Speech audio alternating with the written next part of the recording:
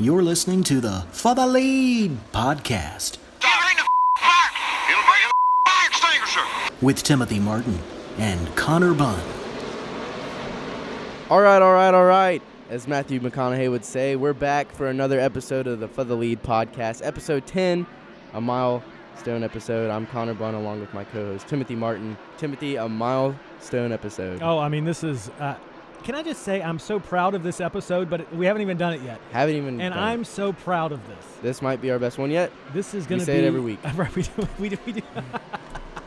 We got to have confidence. I mean, if we don't have confidence, then we have nothing. Yeah. I am so excited for this show. And I've been excited for this show for a few weeks now because we've got a huge guest joining us. We started last week talking about the NASCAR Hall of Fame, talking about some of the drivers that were going into the NASCAR Hall of Fame. We touched on Jeff Gordon last week and Alan Kulwicki going into the NASCAR Hall of Fame on February 1st. Another name going in is Davey Allison, who nearly won the championship in 1992, tragically killed in 1993 in a helicopter crash. His wife, Liz Allison, is going to join us on the podcast tonight.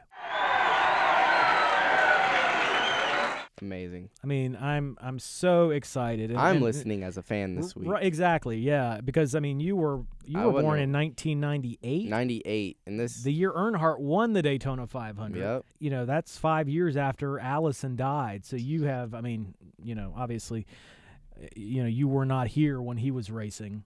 All I get to see is memories. And I was 10 years old when he passed away. So Liz Allison going to join us later in the program. The countdown to Daytona is on. We're like, 24 days until the Daytona 500. Something like Crazy. That. Crazy. It's coming up fast. I mean, it is really coming up fast. When racing season hits, it comes fast. I know. It's like a circus. Right. They just go on with or without you. I am so excited to get down to Daytona. I mean, but let me tell you something. Connor drops a bombshell on me today that he's going skiing 4 days before we leave for the Daytona 500. Yeah. And right off the plane from the Chicago trip. Yeah, we're going to get off the plane from Chicago. You're going skiing. Let me tell you something. I told you off when we were not recording. You break a bone, you're going to Daytona. I don't care if I got to put you in the back on a stretcher. You're going to Daytona. Well, don't jinx it.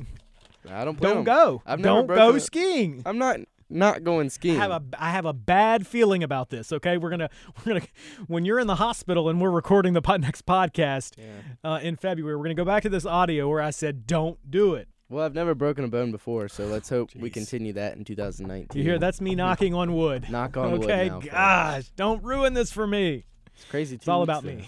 Well, what a better way to start out Speed Weeks than going skiing. What? Why not? And I don't even get an invitation. Thanks. Well, I mean, as self-proclaimed creator and co-host of the podcast, wouldn't you think you'd be doing a lot of work? You know, Connor just shows up I just show up and record, folks. All righty. Well, NASCAR heat. I mean, I don't even know what's going on with this anymore because last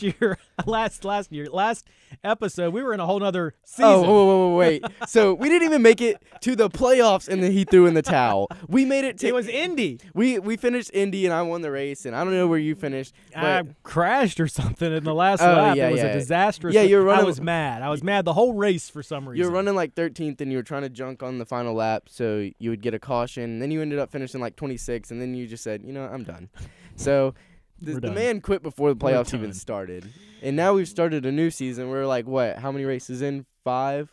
Maybe 5 or yes. Give or take 5 or 6. And I'm already what? 30 points behind? It's death by 1,000 cuts. Because I was something happened and I was trying to think of what it was because I wanted to make sure what happened at Texas?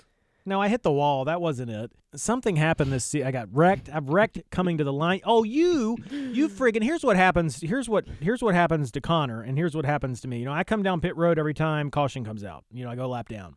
Connor wrecks coming to the white flag, spins and crashes. I think that was maybe Vegas or something. You spun, crashed, caution comes out. You're in second place, and then you come back to win it after you just crash coming to the white flag, and then the green white checkered. The game automatically puts him in second place, and then he goes on to win. That's freaking. You know what? No, I didn't win Vegas. Well, I finished whatever. Maybe third. It wasn't Vegas, but you wreck and you win, and I wreck and I go laps down, and it's ridiculous. You gotta know how to control your car. and Martinsville. That was a pretty good finish, wasn't it? Right? Didn't we have a pretty good battle there on the last lap? You came back and got me. That was. Oh yeah, because I knew you were gonna try and go to the inside, so I just kind of like slowed and made sure you were on my door, and then I took off. But increasing the difficulty of the opponents has not made a difference. We had it up to 103 when we started the season, and we had it up to 103. It one race. So Connor said, "No, I'm not doing this." So we had to. We collectively said, "No, we're not." We didn't collectively do anything. We couldn't crack the top 25. You didn't get a top 10, so you were pouting about it and refused to race me ever again unless we moved it down. Look, you're already down 30 points, and we're only. There is something on the top screen that is giving you an advantage. This man has come up with you talk about my conspiracy. This man has come up with every conspiracy in the book as to why I win. He said I couldn't after the first season. He said no more being the 18 car. You're just better. So I go the 95, folks. The 95. I beat him 3 straight times, and then he's like, "Oh, it's something in your remote." So we trade off remotes. Nothing in my remote. And that we've even proven the top screen theory. We did it at Pocono. You're like, all right, let me just qualify in your car. I think it has to do with my name. You're running under my name. But it doesn't matter when you're under multiplayer. Okay, I can accept all that, but I cannot accept like us qualifying at Talladega, for example, and coming up to speed. On the backstretch, you're literally pulling away from me. And it's like that should not be happening. Because you have a bad habit of swerving all over the track. No, I don't. Don't create some false narrative now. You pick a line and run it, Timothy. You don't Timothy. You don't swerve and I don't swerve all around, okay? And block the air, whatever you do. But this is also the man who wonders why I'm so good at the tracks. But literally, the game gives us a whole hour to practice, right? And I maybe use 5 minutes out of it to practice to get the car right. To get the car right. You don't make any adjustments to the car. This man gets off pit road, and by turn 3, he's junking everybody. He calls them big junks, and he just sits there and goes, "Oh, I'm done. I'm done with practice." So he doesn't even practice the car. So he gets in qualifying the race, and he doesn't know how to get around the track because he just refused to. He just thinks he just wants to junk everybody. I'm done listening to you. I'm not It's death by 1,000 cuts. It's just slow and painful. I'm going to continue to let you dominate the fantasy world of online racing while I dominate the real world of go-kart racing when we're actually on the track. Look, and we'll settle it in Daytona. If Michael Cozy actually takes up our offer to stay with us, which shout out Michael Cozy, we hope he does. Me and him will race one-on-one. You and him ain't going to do nothing. In Heat 3. No, I'm not. I'm not going to sit down in my basement serving you all food while you two race. Daytona, we're going to have the final go-kart race to decide the championship. Unless you pull some screw job. I'm not pulling any screw job. You just can't accept defeat. We're 2-2. Okay, we're 2-2. But you're going to come up with some excuse like you did in that NASCAR trivia game that we had that had me come across the table while we were on the air. What excuse? Yeah. I didn't come up with any excuse. Hey, don't forget to check out our store, Fah The Lead merchandise. Buy a shirt. The season's coming up. Wear your favorite podcast to a race. We've got all kinds of clothes on there. That is shop.spreadshirt.com/Fah-the-lead. Or you can find the link on Twitter or our Instagram at Fah The Lead. You can also email us, fathelead@gmail.com. Next week, we're gonna try something risky. Uh-oh. Yeah, we're doing something risky next week. We're going to have a call-in show. We're going to see if people want to call in and talk NASCAR. You know what one of the best call-ins ever was? Or, I mean, there's been a few good ones, but if you ever tune in to Dave Moody's show on Sirius XM. I don't want to use any beeps on this podcast. Please don't do it. I wasn't going to touch on, like, his, but there was one time someone called in to Dave Despain, and they asked him if he liked, what was it? No, they asked him if he liked or something like that, and he was like, "No, I don't." There's our first beep of the podcast. It wasn't a cuss word though. Well, so right. That's our first beep. We're good. We can have one beep. One beep. So next week we'll put the number out for everybody to call. You can put your number out there. No, it's not my number. It's our podcast number. What if we have someone call collect from jail? You can't even do that on a cell phone. I can't get a collect call on a cell phone. You can't? I don't think so. You can't answer and be like, "This is." I don't believe so because how are they going to charge you? Regional. They don't charge you. They charge the inmate, don't they? Not if you're accepting a collect call. Well, I don't know. You don't. Yeah, study up on how to do a collect call before you bring this material to the podcast. I've listened to a podcast where someone's called collect before, and they're like, "Are you in jail?" He was like, "Yeah, that was probably not not real." up. See, we keep things real. That was probably staged. I bet that was staged. I bet it wasn't real. I don't know. No, it wasn't real. It was fake. But anyways, Timothy's going to give out his number, and he might as well give out his social security. I'll put out your number. And home address while he's at it, now that he has cameras up at his house. You want to touch on that? No, I don't. No, your house is CGI protected. You're so dead. You are so dead. So Timothy usually leaves the back door unlocked for me when I come in and we race. But I get to the back door the other night, and it's locked. And I look down, and there's a sticker on the window that says CGI protected. And I walk in, and there's cameras everywhere in his house. So, hey, I've got kids. I want the house to be secure. So, that's kind of what we're doing. It's like you fail to realize we live in one of the wealthier neighborhoods in Roanoke. Where any family, it's a white picket fence type neighborhood. You just want to raise your family there. And here Tim is installing cameras all over his house. I mean, he's even got a camera that points to my house. That's not. I can make sure my house protected just by his cameras. Right, because I picked you up today from school, and you were gonna use your grandmother's car or whatever to go to work, and I was like, well, she's not home. Look at the camera. Yeah, she's not there. Yeah, I was like, oh, well, all right then. I'm glad you know. The camera, for the record, is pointed down on my driveway, so it is not pointed at your. Okay, well, that's not your house. Well, okay, your house just happens to be right beside mine. So why'd you put up cameras? The show's getting pretty big.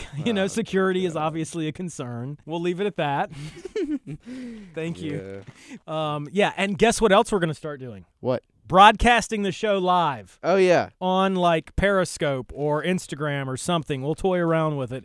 Next week, we're going to be going live in here. That's big. we are. I mean, we got people calling in. We're going live big on guest camera. On the show. I mean, this is a big deal. Trevor is still here. He's not said anything. Where are we going to place Trevor next week? I don't know. Maybe we'll sit him up there. Above that TV screen. Will he stay up there? I don't know. Or we could put him in between us in the chair, because we'll be on one side of the table. I'll be on the other.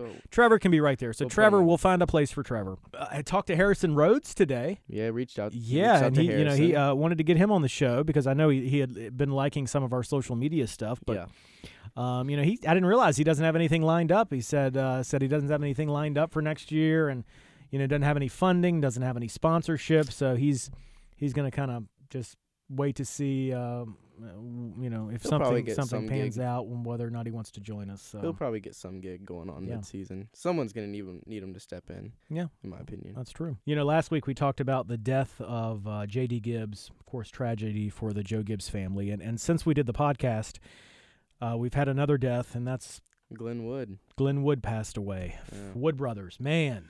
Talk about NASCAR history. So many headlines and stories and memories. David Pearson. With the Wood brothers. Yep. The drivers that they have had over the years. Can you remember the drivers? No, not all of them. So let's go through the ones I can remember. So David Pearson. Yeah. Neil Bonnet. Yeah. Kyle Petty driving for the Wood brothers. Dale Jarrett got his first career win with the Wood brothers at Michigan. In a photo finish with Davey Allison. That was a dramatic race. A little bit of foreshadowing. Yeah, exactly. Who's next? Bill Elliott.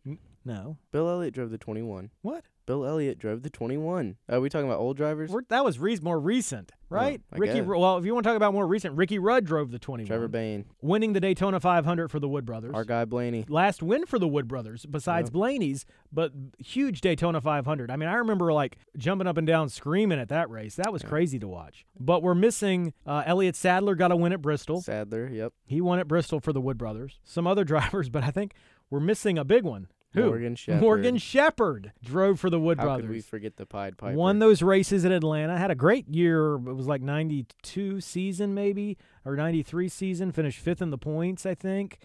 So some really legendary drivers. Of course, I think you just mentioned Ryan Blaney, last driver to get the Wood brothers their win.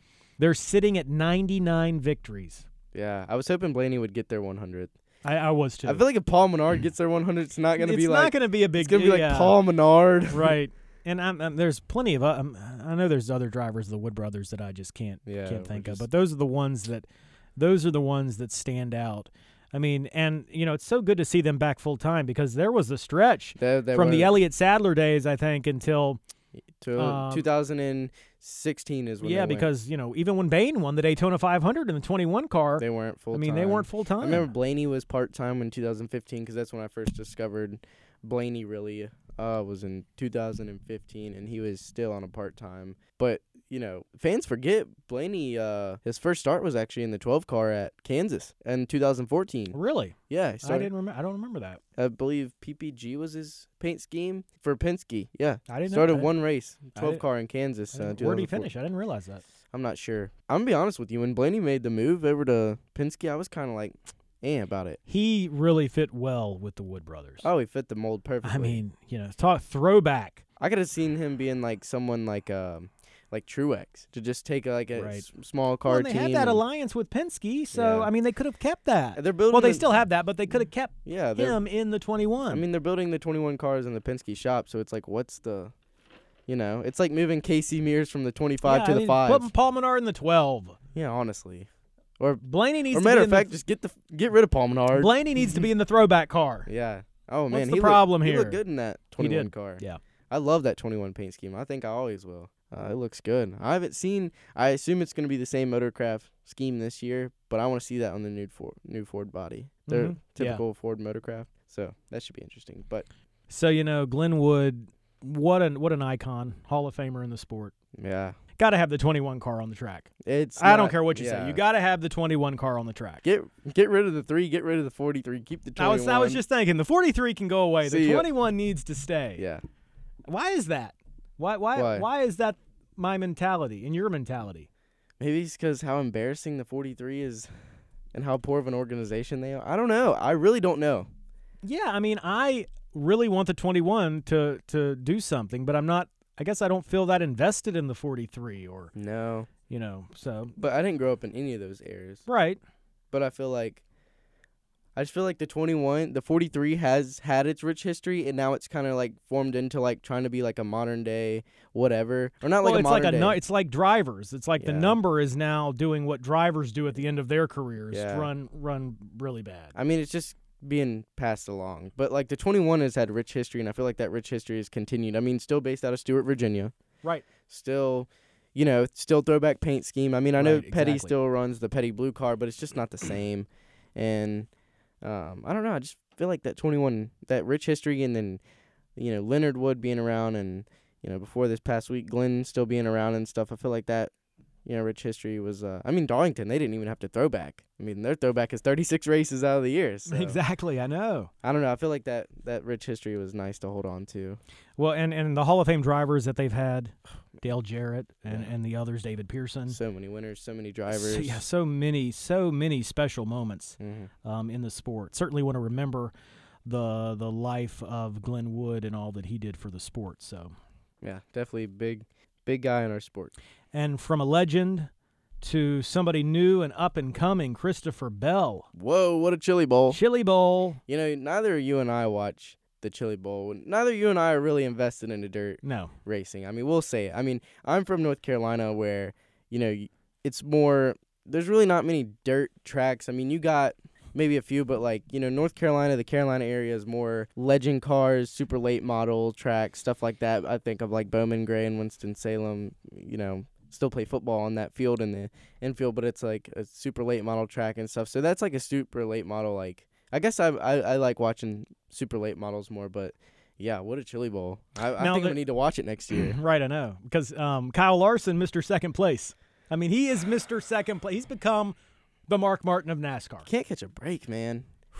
Got passed on the last lap. Yeah, by someone who's not even in the league. By Bell. By someone who's not even in the league yet. Who Bell wins, and then he goes and starts doing burnouts, then flips the thing. Larson can't beat anybody in the JGR organization. Ooh. Unless Larson joins JGR. Speaking of JGR organization, the question that came out of that, which we've talked about on a number of shows, what does this do for Christopher Bell? It just puts his name more and more in the spotlight. And the question's starting to become more and more, what happens in 2020? Well, I'm going to go ahead and throw out, he gets a ride, obviously, in 2020. There's no doubt about that. Whether it be at Gibbs or somewhere else. I think Joe Gibbs has a really tough decision to make. Really tough decision, really tough job he's got to do this year. I think not only does he get a ride in 2020, I think that's obvious to everybody. He obviously wins Rookie of the Year, and I think he might win 2 races his rookie year. I mean, that's how good this guy is. I think he could win more than that. I'm worried depending about on what him. Equipment he's in. Yes. Yeah, I'm worried about what he could do to Chase's stats. Okay? Yeah. That's so don't ruin Chase's career, please. He's so good. 3 Chili Bowls in a row. And the question that I put out on our Instagram page at Fah The Lead was, who does he replace? And overwhelmingly, everybody said Denny Hamlin. Well, I think that's the easy answer. I think we know Kyle Busch isn't going nowhere. No, Kyle's not going nowhere. We know Martin Truex is not going nowhere. I've thrown out Eric Jones if he doesn't have a successful year, but yeah, you've told me off on that. You are delusional if you think they're getting rid of Eric Jones. I said yesterday, think about how filthy of a driver lineup it would be. Kyle Busch, who's still got 10 plus maybe years left in him of really good hard racing. I mean, he's just now getting to his prime. You got Eric Jones, possibly Christopher Bell. I got to see way more from Eric Jones, and I've said this before. You're so high on Eric Jones, but I've not seen it. I'm the only one who's high on Eric Jones. Nobody else is. See, that's the thing. Everybody hypes up all these other. He's starting to bounce in the chair now. He's so high on Eric Jones. Eric Jones does not get the credit he deserves. Everybody else. But why is that? I don't know. I honestly, I think it's because Jimmy Johnson doesn't get the credit he deserves. No, he does. Jimmy Johnson is established. No, he doesn't. To a degree. But, I mean, obviously, we look at Hendrick Motorsports and whose organization is that? Chase Elliott's, right? Right. Yeah. But we look at Joe Gibbs, and who do we look at? Martin Truex Jr., Kyle Busch. Eric Jones is still the third guy in that camp. No, it's like Blaney, third guy at Penske. Exactly. I mean, it's just overshadowed talent. But, I mean, Eric Jones, look what he almost beat Kyle at Bristol a couple years ago. He won a race this past year. I am someone who is very picky about winning races. Yeah. Legitimate wins. Yeah. Okay, Chris Buescher, Pocono. I hate rain-delayed victories. That's stupid. Eric Jones can thank Ricky Stenhouse for his win and wrecking everybody in the race so he could win that race. So you put everybody back in the field. I don't think Eric Jones wins that race. Of course, we can't go back in time. Crashes happen. I know all that. But right. I think the circumstances, he got very lucky to win that race because of everything that happened. Well, everything had to happen right for him. Right. But that doesn't take away from how talented of a driver he is. I mean, I think he's going to be around for a long time. I think he's third behind Chase and Blaney in the most talent behind the wheel. But he's got to win. I think that's what it boils down to. Yeah. Suarez did not win. I realize Jones won a race at Daytona. Realize that. But he's got to win consistently. Yeah. When you're at the top team now, which not looking at championship-wise, but over the last how many years, Gibbs has been the top team. Yeah. And Kyle Busch is dominating. Mm-hmm. Truex is coming in, recently won the championship. Him and Colburn dominating. So they've got two drivers that are going to have a make-or-break year. And I think it's Jones and Hamlin. Okay, but let me play devil's advocate. Chase had to win, didn't he? He didn't win for 3 years. Right. What do you do after the second year? But the difference is Hendrick didn't have somebody standing in line wanting Chase's ride. Okay, but nobody is standing in line for his ride. Someone's standing in line for Hamlin's on the hot seat. There's no doubt about that. Eric Jones, they wouldn't have signed Eric Jones. They wanted Eric Jones in the 20 all along. So the Suarez thing, what? The Suarez deal? Yeah. What about it? Why'd they get rid of him? Because they obviously had Truex coming over. Right. So now they got Bell coming over. So who are they getting rid of? Hamlin's on the hot seat. So you think it's Hamlin? I mean, the obvious answer is Hamlin. All right, well, here's my other scenario. Well, somebody else on our Instagram page said that Christopher Bell is going to replace Kurt Busch. But that would be, he's got Toyota's got, I think, their claws on Christopher Bell. So that would be. Yeah, but they're also pissing him off a little bit. Right, well, exactly. But I see a scenario where Hamlin goes to Ganassi in the 1 car. Bell goes to the 11. Yeah. I see that scenario. But I can also see Ganassi stealing Bell. Yeah. Bell and Larson, I think, would be quite a duo. That'd be a show. Now, they got to up their performance on the track and the cars that they build for these drivers. Yeah. But that would be quite some teammates. You see, if Bell goes, I think, my opinion, Bell goes to JGR, he's ready to win right away. If he goes to Ganassi, he's going to have to wait, in my opinion, because they don't have the best equipment. It's no doubt that Larson outdrives his equipment. And the one, it's no doubt that the 42 is highly favored car in that organization. So, I don't know. If I was Gibbs, as much as I like Hamlin and would want to see him stay there, you've got to look to the future. And Christopher Bell, he's no he's nobody to pass up. Well, on. and there's no, we talked about this too. There's no satellite team that I think Christopher Bell would accept he's driving not going to for. 95. That'd be disrespectful. Now, had the 78 still been in operation, I could have seen a scenario where he drove the 77 like Jones did. Nah, hell, if the 78 was still in an organization and they, re-signed, did their gig or whatever, and kept Truex, Suarez is out after this year. Well, right, and that's Bell's true in too. that 19. Yeah, that's true. You're right. So that's how I'd view it. But I really, really hope Bell stays in the Toyota camp, specifically Joe Gibbs. I just think that maybe I'm just biased because I'm, a Gibbs fan, but I think if he was in Gibbs, Christopher Bell's going to be dangerous, in my opinion. And he keeps getting slept on and disrespected, in my opinion. Phew. He's going to be a problem coming up. Quinn Hoof. Quinn who? Who? Quinn Hoof. Changing gears. Anybody know who that is? Bueller. Bueller. May we blink? He's going to drive the 77 car for Spire Motorsports. They bought the charter from Furniture Row. I don't know who this driver is. Haven't done my research on it. All I know is he's from Virginia, actually. And I guess he's driven some Xfinity Series races. So he's going to drive a handful of Cup races this year for them. It'll be interesting to see how that team does. I don't know where that team's even based at. They're not based in Colorado. So I'm not, they got the charter, but I'm not sure if they bought all the equipment too and brought it to North Carolina. I'm not sure what they did, and I'm not sure if I'm even saying his name right, but I believe it is Quinn. I'm not sure how you say the last name. I'm going to go with Hoff. Hoff. Quinn Hoff. Maybe. Todd Gilliland coming back to KBM in 2019. Yep. He's another rising star. Mm-hmm. So that's going to be pretty cool to watch. Some other NASCAR news that's happened. NASCAR working on a deal for sports betting. Sports betting. Wow. Yeah. We're going to start betting on drivers. Now this is going to be now it's going to feel rigged because these, now it's going to feel rigged. Well, I'm not a gambler to start out with, so I will not be placing any wagers on any drivers, but Timothy over here likes to scratch lottos, so will you be visiting the betting tent? The betting tents. Daytona? Daytona. If they're up in Daytona. I'm going to drop my tax returns on all the races to bet on. You've guaranteed Kyle Busch is going to win the 500, so. Yeah, mark my words, folks. Kyle Busch is going to win the 2019 Daytona 500. Mark it. Mark my words. If he does, we're going live to see Connor's reaction. So I'm going to be losing my mind. We'll do it live. We're going live. Ryan Newman also gave an interview over the past week talking about how excited he is for driving. Talking about how excited he is to drive the 6 car. I'm glad he's Trevor, how do you feel about that? Yeah, Trevor doesn't have anything to say about that. Yeah, I wish you guys could see Trevor at the studio. He's just... It's not a great time for him. But Newman's, excited to be in a new organization. Did say he feels like he is the best he's ever been in his career in terms of his ability to drive, which I thought was interesting. Interesting.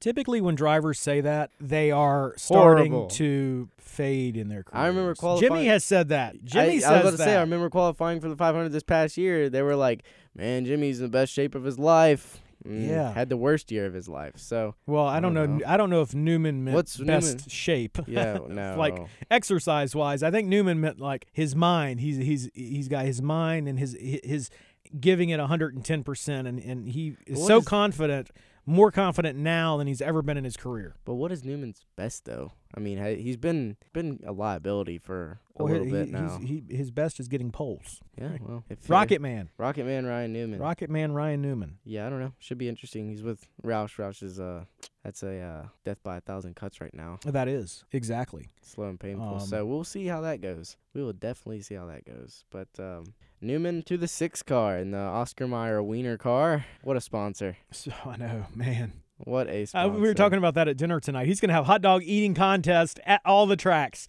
Jeez. Come have a hot dog eating contest with Ryan Newman. Well, I remember Smithfield used to do the the bacon eating contest, and they still might. But I remember when Eric Almirola was with the 43, they would do like bacon eating contest or hot dog eating contest, and I mean that's just kind of disgusting to watch. But switching gears here, NASCAR paint scheme's coming out. Number 1 gear wrench car came out. Kurt Busch's I keep wanting to say good wrench. Gear wrench. I don't know what gear wrench is exactly, but do you like the paint scheme? I do. It's matte. The matte orange and, I like and that. black. Yeah. And the McMurray paint scheme that has come out. Yeah. is Matt too. And speaking of McMurray, he's going to drive in the Clash. Yeah. Didn't they expand the rules for the Clash this year to get more drivers in? They may have. I think so, because I think Suarez is even in it. I remember it was like you've won a pole, you're in, but I don't know what the exact scenarios are. But, other than that, Sun Energy won, leaving Chase. How do you feel about that? Wow. Well, I feel bad about it because of the paint schemes. Yeah, Otherwise, I don't really care. Cool. Paint schemes are really cool. Yeah, so I don't know if Napa's stepping up to do a couple more races, or I'd love to see Hooters step up. I want Hooters to be his full-time sponsor. I don't know why you I just love that car. Yeah, the car's really... Well, it reminds me of Throwback. It reminds me of Alan Kowicki. The Hooters car was up front with Kowicki, and, Chase is having the Hooters car up front. That's what it reminds me of. Yeah. Just kind of going back in time. I liked his Hooters paint scheme from this past year. Yeah, hopefully I haven't seen his Hooters paint scheme for this year. I think they're keeping that around. Are they? Yeah, I think so. But, Sun Energy won, leaving Chase. Got his first win in that paint scheme. He did. He goes wide. Truex. Man, wow. That was I did the only Chase's first win. I never even got to watch it live. I had to watch it afterwards.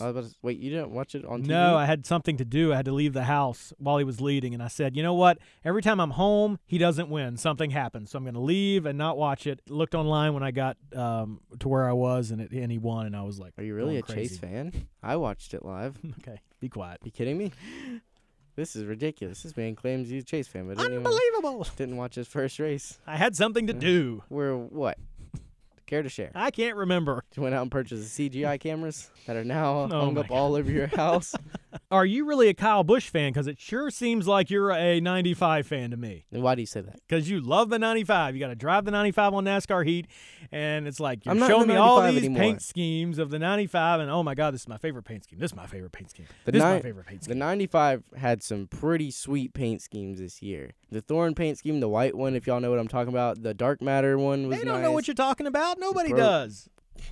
You just offended all 95 fans out there. But I'm not in the 95 anymore on Heat 3 this season. Who am I? You're Chase. And you are? I'm Ryan. Yep. Chase and Blaney. Chase and Blaney show. So.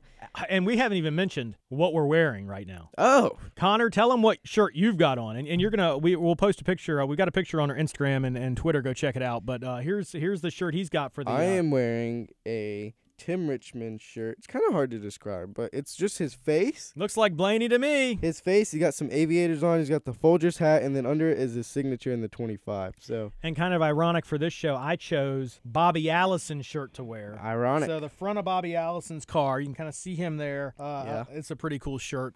So that, as we talk about Davey Allison's career in just a bit, thought I'd wear the Bobby Allison shirt. And something else that I'm looking forward to is a show coming to Fox. Oh, man. 14th. FS1. Gordon and Earnhardt, the documentary of their duel. That's their rivalry. After the Can-Am duels is when it airs. And that's going to be a late night for us because we got the duels, and then we got the documentary, and then we're driving to Daytona. And it's on Valentine's Day. We might be so hyped up, we might just leave after that documentary and head down to Daytona. Might as well. I mean, what time are we going to get up and leave? Probably like 5 o'clock. Exactly. And the documentary is going to end at I'll probably get home from your house around midnight. So I'll probably have a swift 3 hours of sleep until I got to get back. I mean, I might be. I don't even know if I'll be able to sleep. I'll be so hyped to go to Daytona. Yeah.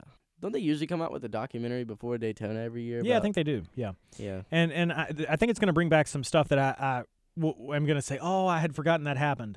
Or I didn't remember that. Not for me. Well, yeah, not for you, no. But for me, yeah. I can't wait to see that. I always love the Earnhardt documentaries, too. Yeah. So. And you mix it with Gordon, I mean, what can get better? Right, exactly. Honestly. Going back to the sprint car stuff, they asked Blaney why doesn't he run sprint car races. And funny story, because Dave Blaney built sprint cars and has his own sprint car team from about 2009 to 2013. And so Blaney would help him and build him up a little bit. And he actually went and tested one back in 2012 before he made his debut driving the 22 car for Penske in the Xfinity Series. So he went out and tested the sprint car that his dad built or whatever. And he came back and he was in the garage area and he was talking to Tim Cindric, the leader of Austin Cindric's his son. Yeah, his dad. And he was walking out and Tim turned around and said, "Oh yeah, by the way, no more sprint cars." He was like, "Man, how do you know about that? How did I know I was driving a sprint car?" It turns out that Dave Blaney went to Tim Cindric and said, Hey, tell Ryan no more sprint cars. Oh, He scared the shit out of me. Oh, so the dad goes behind the son's back. Yeah. And does that. Yeah, so that's why Blaney does not drive sprint cars. But man, wouldn't it be something to see like Kyle Busch, Chase I don't Elliott? blame him. I don't want Blaney driving a sprint car. I don't want Chase driving a sprint car. I don't want Christopher Bell or Larson driving a sprint car. Yeah. Look what happened to Stewart. Yeah. Kyle Busch isn't allowed to. Samantha won't let him. Right. I mean, I don't blame her. No. I do not blame her. No, not even the Chili Bowl. Yeah, exactly. All right, well, coming up, we have kind of the moment that we've been building up to, and the most exciting moment of the podcast. Most exciting, and I think the best moment of the show that we've had so far over these 10 weeks. We're going to talk about Davey Allison going into the NASCAR Hall of Fame. And such a special guest, Liz Allison, is going to be with us, the wife of the late Davey Allison, to talk about him, his life, his legacy, and so much more, and everything that he meant to the sport. And you know, she's done an amazing job of really keeping his legacy alive. Yeah. And you know, it's great to see everything that she's still doing to this day for Davey Allison. You know, and as I think back on the memories of Davey, and because, you know, I was 10 years old, I was a fan of Davey when he passed away, and I always go back to the 1993 Die Hard 500. It was about 2 weeks after he was killed in that helicopter crash at the Talladega Superspeedway. So NASCAR comes back to Talladega. They'd been at the race at Pocono. The 28 car didn't race at that race. They came back to Davey's home track. That meant so much to the Allisons, the Alabama gang. Davey got his first win at Talladega. Fans were just devastated. And Liz Allison, so much courage that she had to be at that race and to address those fans. Let's listen to that. The last 2 weeks have been really difficult for Robbie, Krista, and myself, and the whole Allison family. There have been times that we felt that we couldn't go on. The love and the support that all of the fans have shown to all of us has been just overwhelming. There's no way that we can ever thank each and every one of you for that love. I know that now we can all hold on to the memories of Davey and to try to go on with our lives. Davey's looking down on us today with a big smile on his face. He would be so proud of the love that you have shown to him and to his family. These are all the things that will help Robbie and Krista know how very special their daddy was to so many people. And there's something that I'd like to share with all of you today that's brought some peace to me, and I hope that it will to you. Please don't sing sad songs for me. Forget your grief and fears, for I am in a perfect place, away from pain and tears. I'm far away from hunger and hurt and want and pride. I have a place in heaven with the Master at my side. My life on earth was very good, as earthly lives can go, but paradise is so much more than anyone can know. My heart is filled with happiness and sweet rejoicing too. To walk with God is perfect peace, a joy forever new. Thank you all very much. God bless you. So much courage to stand up in front of those hundreds of thousands of fans in Talladega who were mourning the loss of Davey Allison and probably taking comfort in seeing Liz there. What a remarkable job she did there, and what a remarkable job she has done to keep Davey's legacy alive. Liz Allison joins us next on Fah The Lead. Crash. Trouble. You're listening to Fah The Lead with Timothy Martin and Connor Bunn. And welcome back to Fah The Lead. I'm Timothy Martin along with Connor Bunn, and we are extremely, extremely happy to welcome in Liz Allison, wife of the late Davey Allison, who will be inducted into the NASCAR Hall of Fame on February 1st. Liz, thank you so much for being with us. Oh, I'm thrilled to join you guys. It's always a pleasure to talk about Davey, and especially with the Hall of Fame now right around the corner. So it's exciting to talk about it for sure. And speaking of the Hall of Fame, what was your emotion like when you found out that he was going to be in the Hall of Fame? Oh my goodness, it was ugly. It was ugly tears. So I decided not to go to the Hall of Fame for the selection. They, every Hall of Fame is done a little different in NASCAR, and you guys probably know this already. But they invite all of the nominees, and then they announce the 5 inductees, live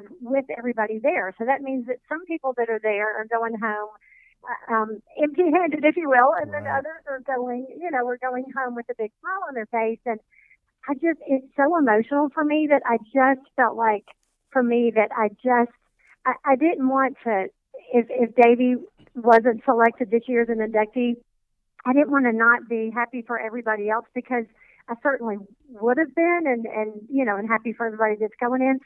But I knew I would be emotional too. So I felt like the best thing for me to do was to stay home. Right. And so Bobby and Bonnie were there. So I was watching it on TV like everybody else. And I literally dropped to my knees and just started boohooing, because I just couldn't believe it. And then I immediately received a call from the Hall of Fame. And then, I was able to kind of be a part of that celebration with Bonnie and Bobby. And so it's just very exciting. But it's such a personal journey, and it's so different for us, because at every inductee it's different. For Davey and for Alan, they were very young and died tragically, and so it's bittersweet, right? So it's just there's just a lot of emotions wrapped up in it. And now you've kind of been preparing and building up to the induction that's going to happen on February 1st. What's that going to be like? Will you be speaking at that? It's funny, because Krista, mine and Davey's daughter, she got married last year, and it was like the whole planning of a wedding, and you finally get to it, and you're just like, oh my gosh, here we are. I feel like that's how the Hall of Fame is. It's been like 9 months of planning and going through pictures and putting things together and putting, guest lists together and who sits where. And so I feel like when we finally get to that night, like we arrive on Thursday, so I feel like when we finally get there that we can just take a deep breath. But, as far as the ceremony, the Hall of Fame is doing it a little different now. So anybody who is a deceased inductee, there's very limited speaking. In fact, I don't even have the option to speak. They don't even allow me to speak. And so, I was disappointed about that too. And actually, Robbie only had a minute to speak. So it's very, it's just different.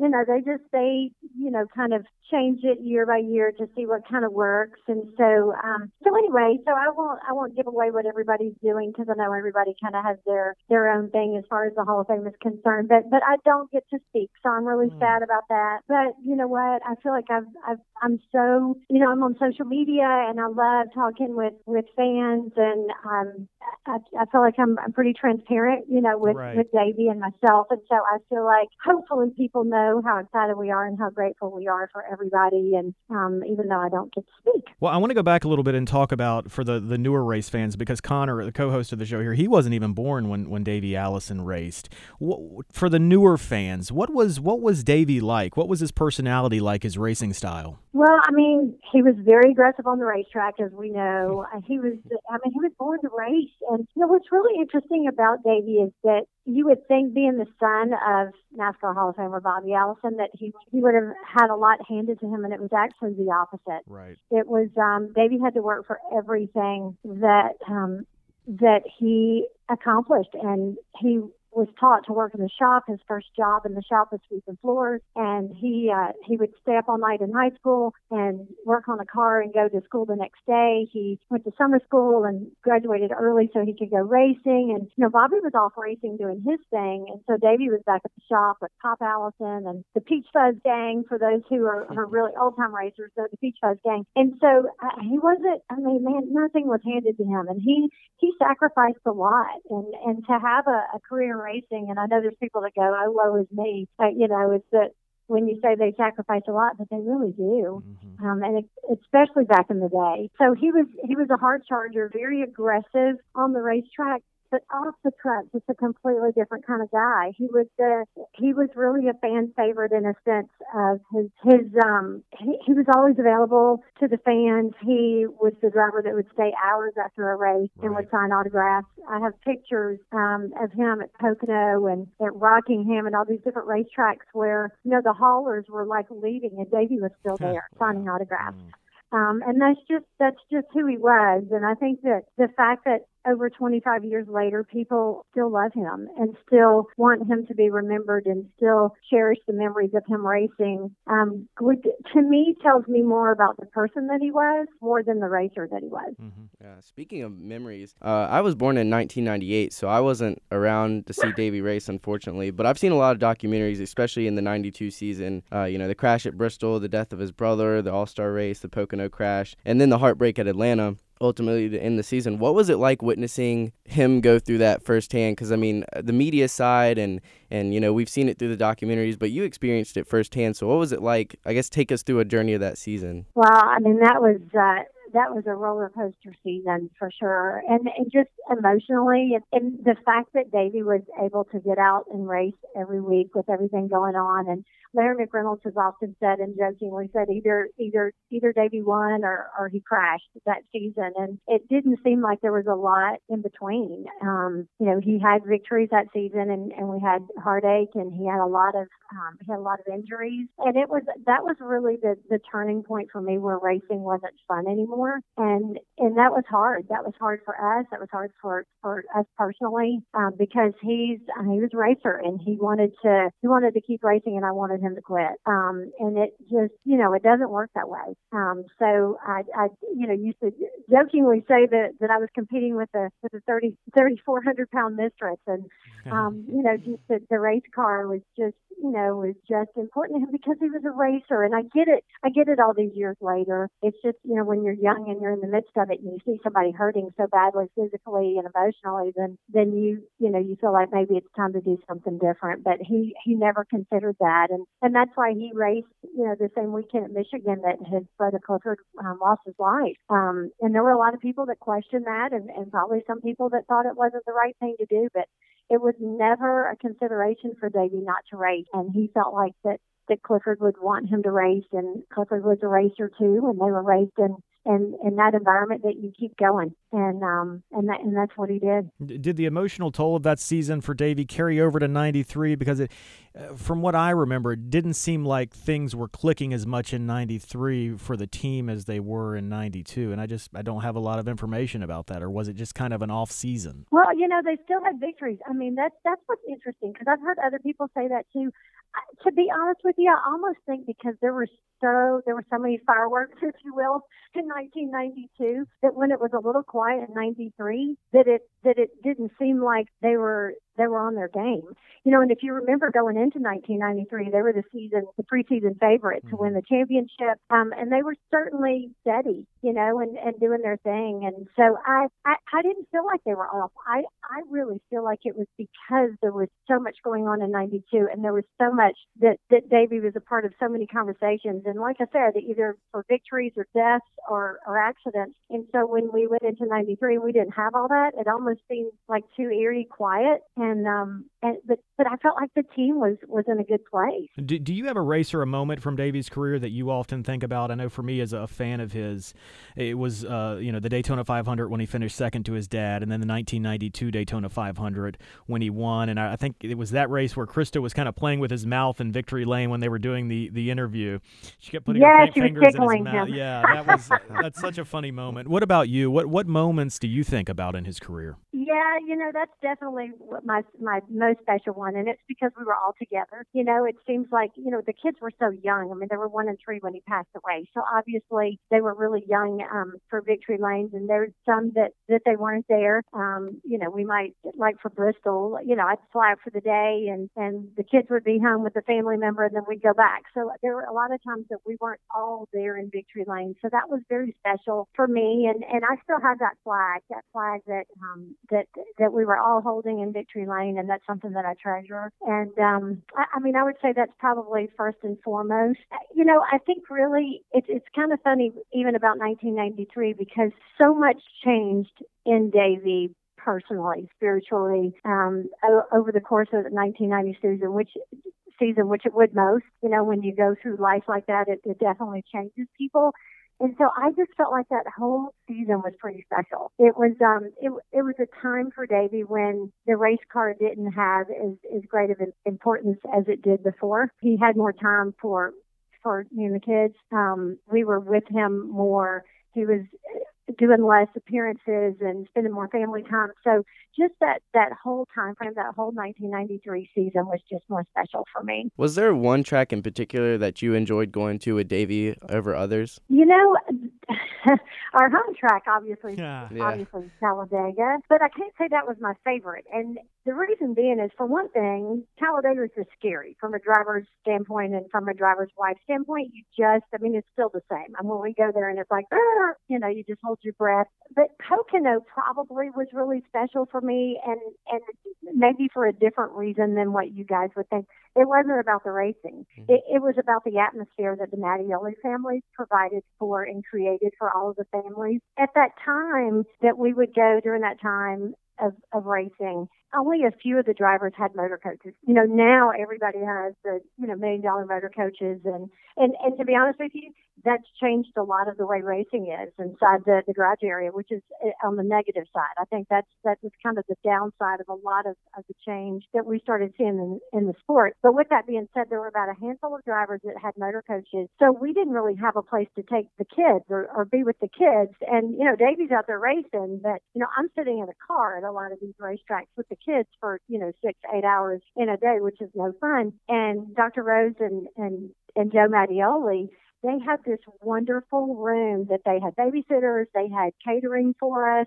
And remember, this was back before anybody was really focusing on the family aspect of it, right, the drivers and the kids. Now we have playgrounds in the garage area, and MRO provides, childcare and all of that kind of stuff. We didn't have that then.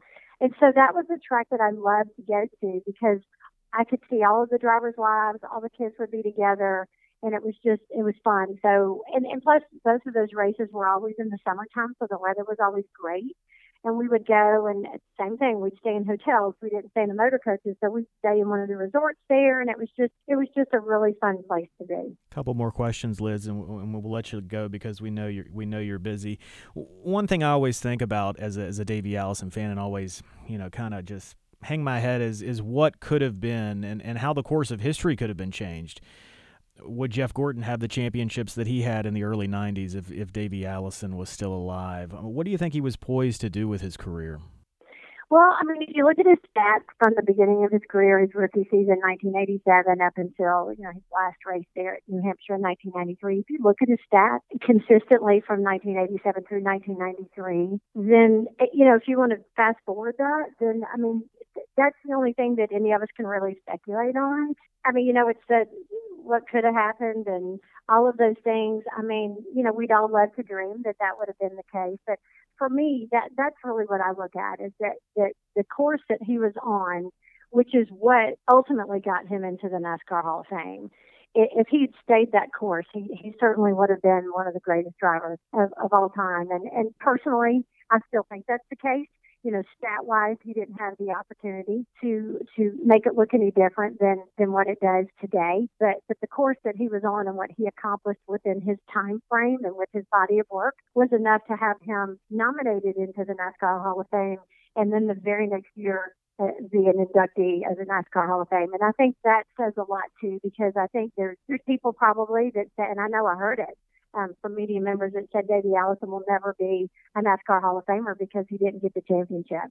And, and not only was he nominated, but he dang near went in the first year. And then he, was able to get enough votes in that second year to be inducted. So I think that speaks for itself in a sense that he's been recognized for his body of work during the time that he was with us in racing. And then, ultimately, I don't know that you can bank a NASCAR Hall of Fame nod on what could be, but I certainly think that some people might have taken that into consideration. Oh, I totally agree with you, and absolutely. I think he would have been one of the greatest drivers of all time. I've seen a documentary a couple years ago on Robbie doing some racing, and I know his Bobby was kind of helping him out. How is Robbie doing these days? He's doing great, and he's not racing.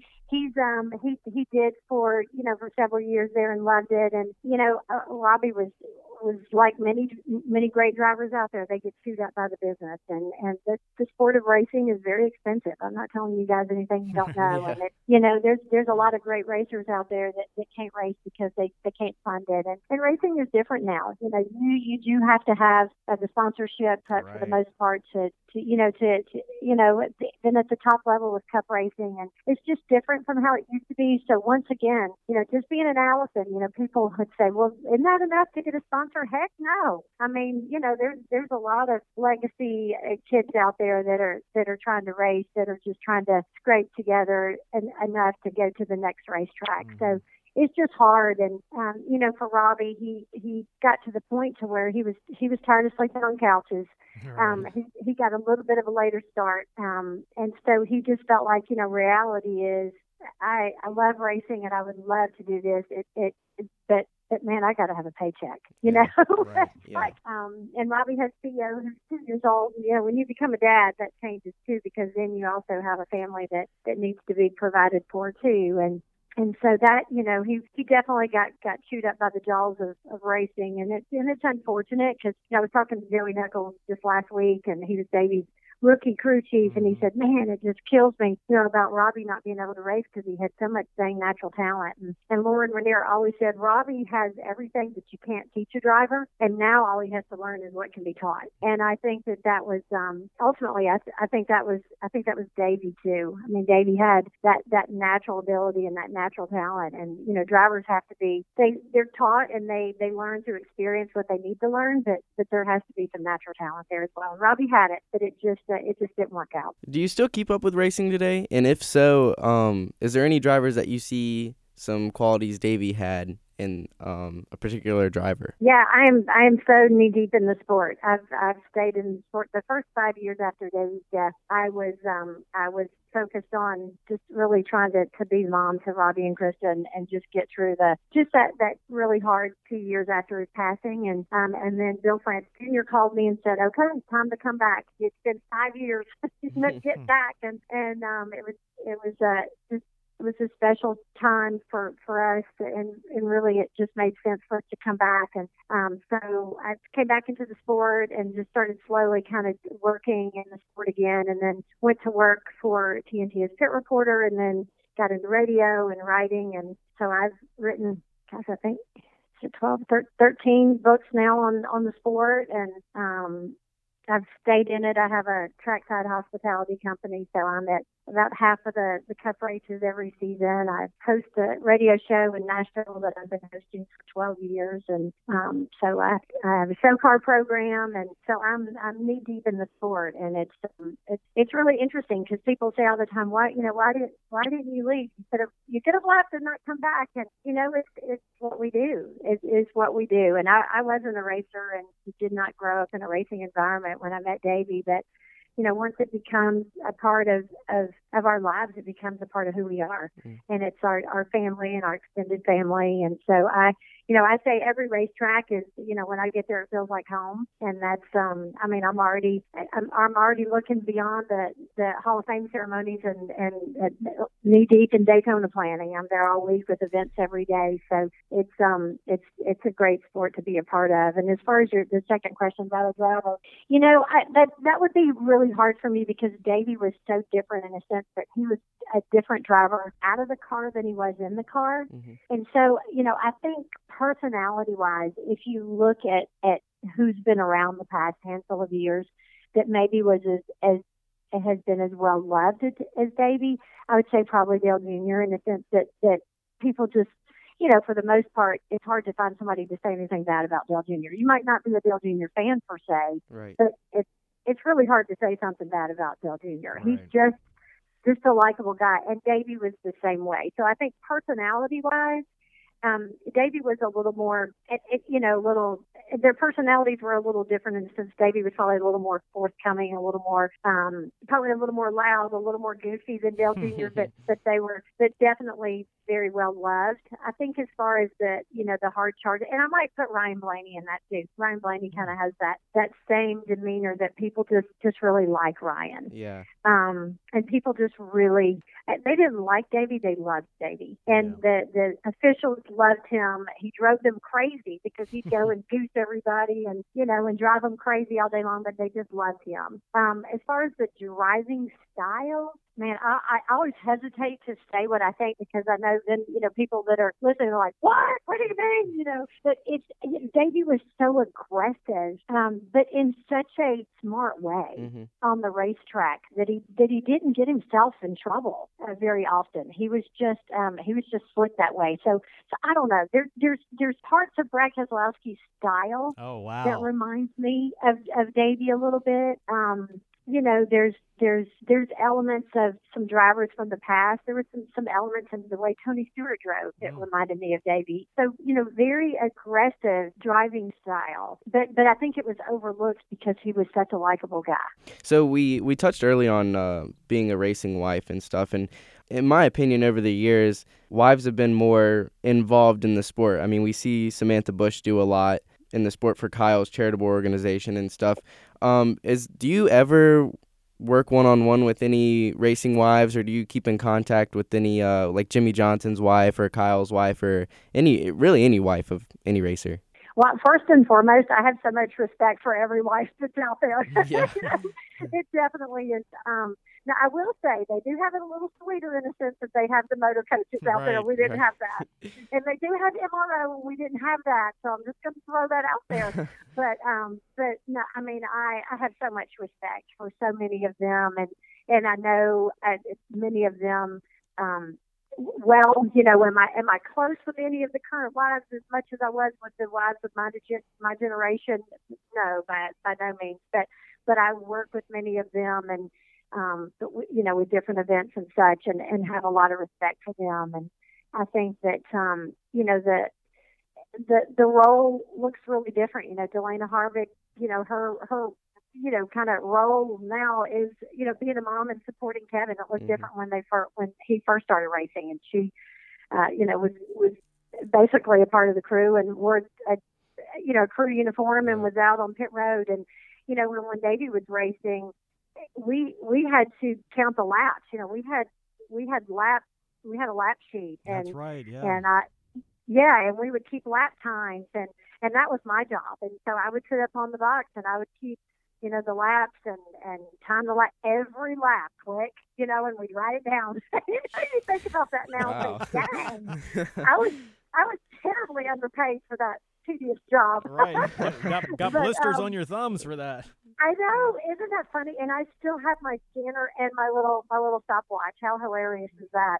Oh, but yeah, so the roles have changed through the years, and so, but I have a lot of respect for the wives that are out there and living that crazy carnival style lifestyle. Because listen, racing is a lifestyle. You have to be all in. Mm-hmm. I mean, you live it and you breathe it and you sleep it, and it's it's not something you just show up for. It's definitely a way of life. Yeah.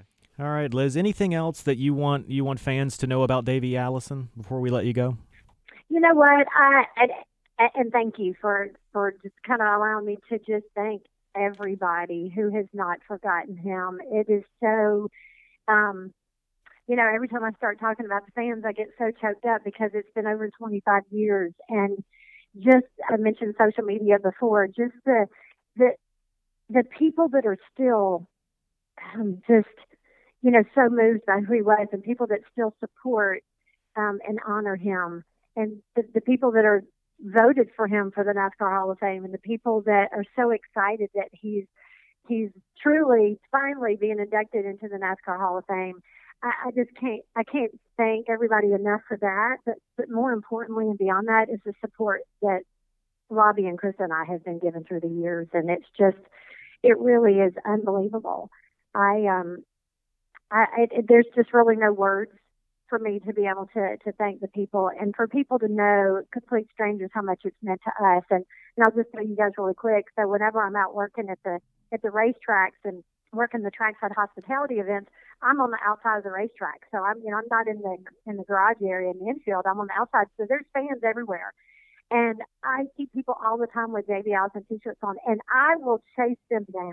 I mean, I have scared people there because it's like, hey, thank you so much. And then it takes them a second. It's like, oh, wait, you're Liz. And it's like, thank you for wearing that shirt, And so it's just been exciting after all these years to go up and completely freak people out and give them a hug and thank them for, continuing to carry that torch for Davey. So thank you for everybody who's listening that's a part of that. We certainly appreciate it. Absolutely. And Connor and I will be bringing the show down to the Daytona 500, so we'd love to run into you. Oh, yeah. Well, listen, you guys, you know how to get a hold of me, so I'd love to see you guys, too. I'll be there all week, and I'll be in the garage area outside and different events all around Daytona, so I'll be pretty easy to find.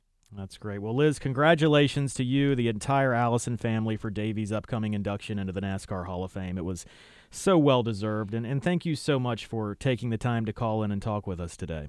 Well, thank you for having me. I appreciate it, and hopefully I'll see you guys in Daytona. Absolutely. That is Liz Allison, wife of the late Davey Allison. And when we come back, we will have Connor's Conspiracy. We'll wrap up the show. What an episode this has been, episode 10, Connor. Pretty amazing. Milestone episode with an amazing guest. So, wow, 10 episodes in, we already had Liz Allison on. And my brother. That's right. Did it get any better? Crash. Travel. You're listening to Fah The Lead with Timothy Martin and Connor Bunn. All right, welcome back. And man, Connor, what a great interview that what was a with segment. Liz. That's hands down our best moment so far of these 10 episodes, to have someone like Liz Allison come on the show and talk about Davey and his legacy, and as me be able to observe and listen from a fan. Right. I wasn't around, so I didn't have really much anything to say. I just wanted to listen. And you didn't know Davey. You didn't know his driving ability and all that. And but as I said when we were talking with her, I absolutely believe that he was poised to be one of the greatest of all time. For sure. When you look at his stats in that short period of time, and the chemistry that he had with Robert Yates Racing, Larry McReynolds, Robert Yates, that whole team, it's just what could have been, Yeah. And as a Davey Allison fan, I think about him weekly, and what could have been when watching these races. Mm-hmm. And so, Liz shared some things that I didn't know. She talked about, that she wanted him to, after the 1992 season was a tough season. Yeah. And she wanted him to get out of racing. Yep. Was kind of interested when you asked her about who she compares. Who today does she think about when? Yeah. I was surprised to hear the Brad Keselowski. That was surprised, but I'm not surprised to hear Ryan Blaney. No. But also want to mention that we've got some shirts that we're going to be wearing to the Daytona 500, and we got those from the Davey Allison store. You can go on there and shop. It's DaveyAllisonStore.com. Liz actually runs that. She designs the shirts. She mails the shirts out of her house, yeah. And so, that is very cool. And she's still, very involved, as she said, in the sport. So which is great. It is. Hopefully we'll be seeing her down in Daytona. Yeah, definitely going to try to connect with Liz when we get down to Florida in a few weeks. But again, a great interview with Liz Allison. Cannot thank her enough for coming on the show. As Davey gets ready to go into the NASCAR Hall of Fame, I am super stoked to watch. This is probably the Hall of Fame.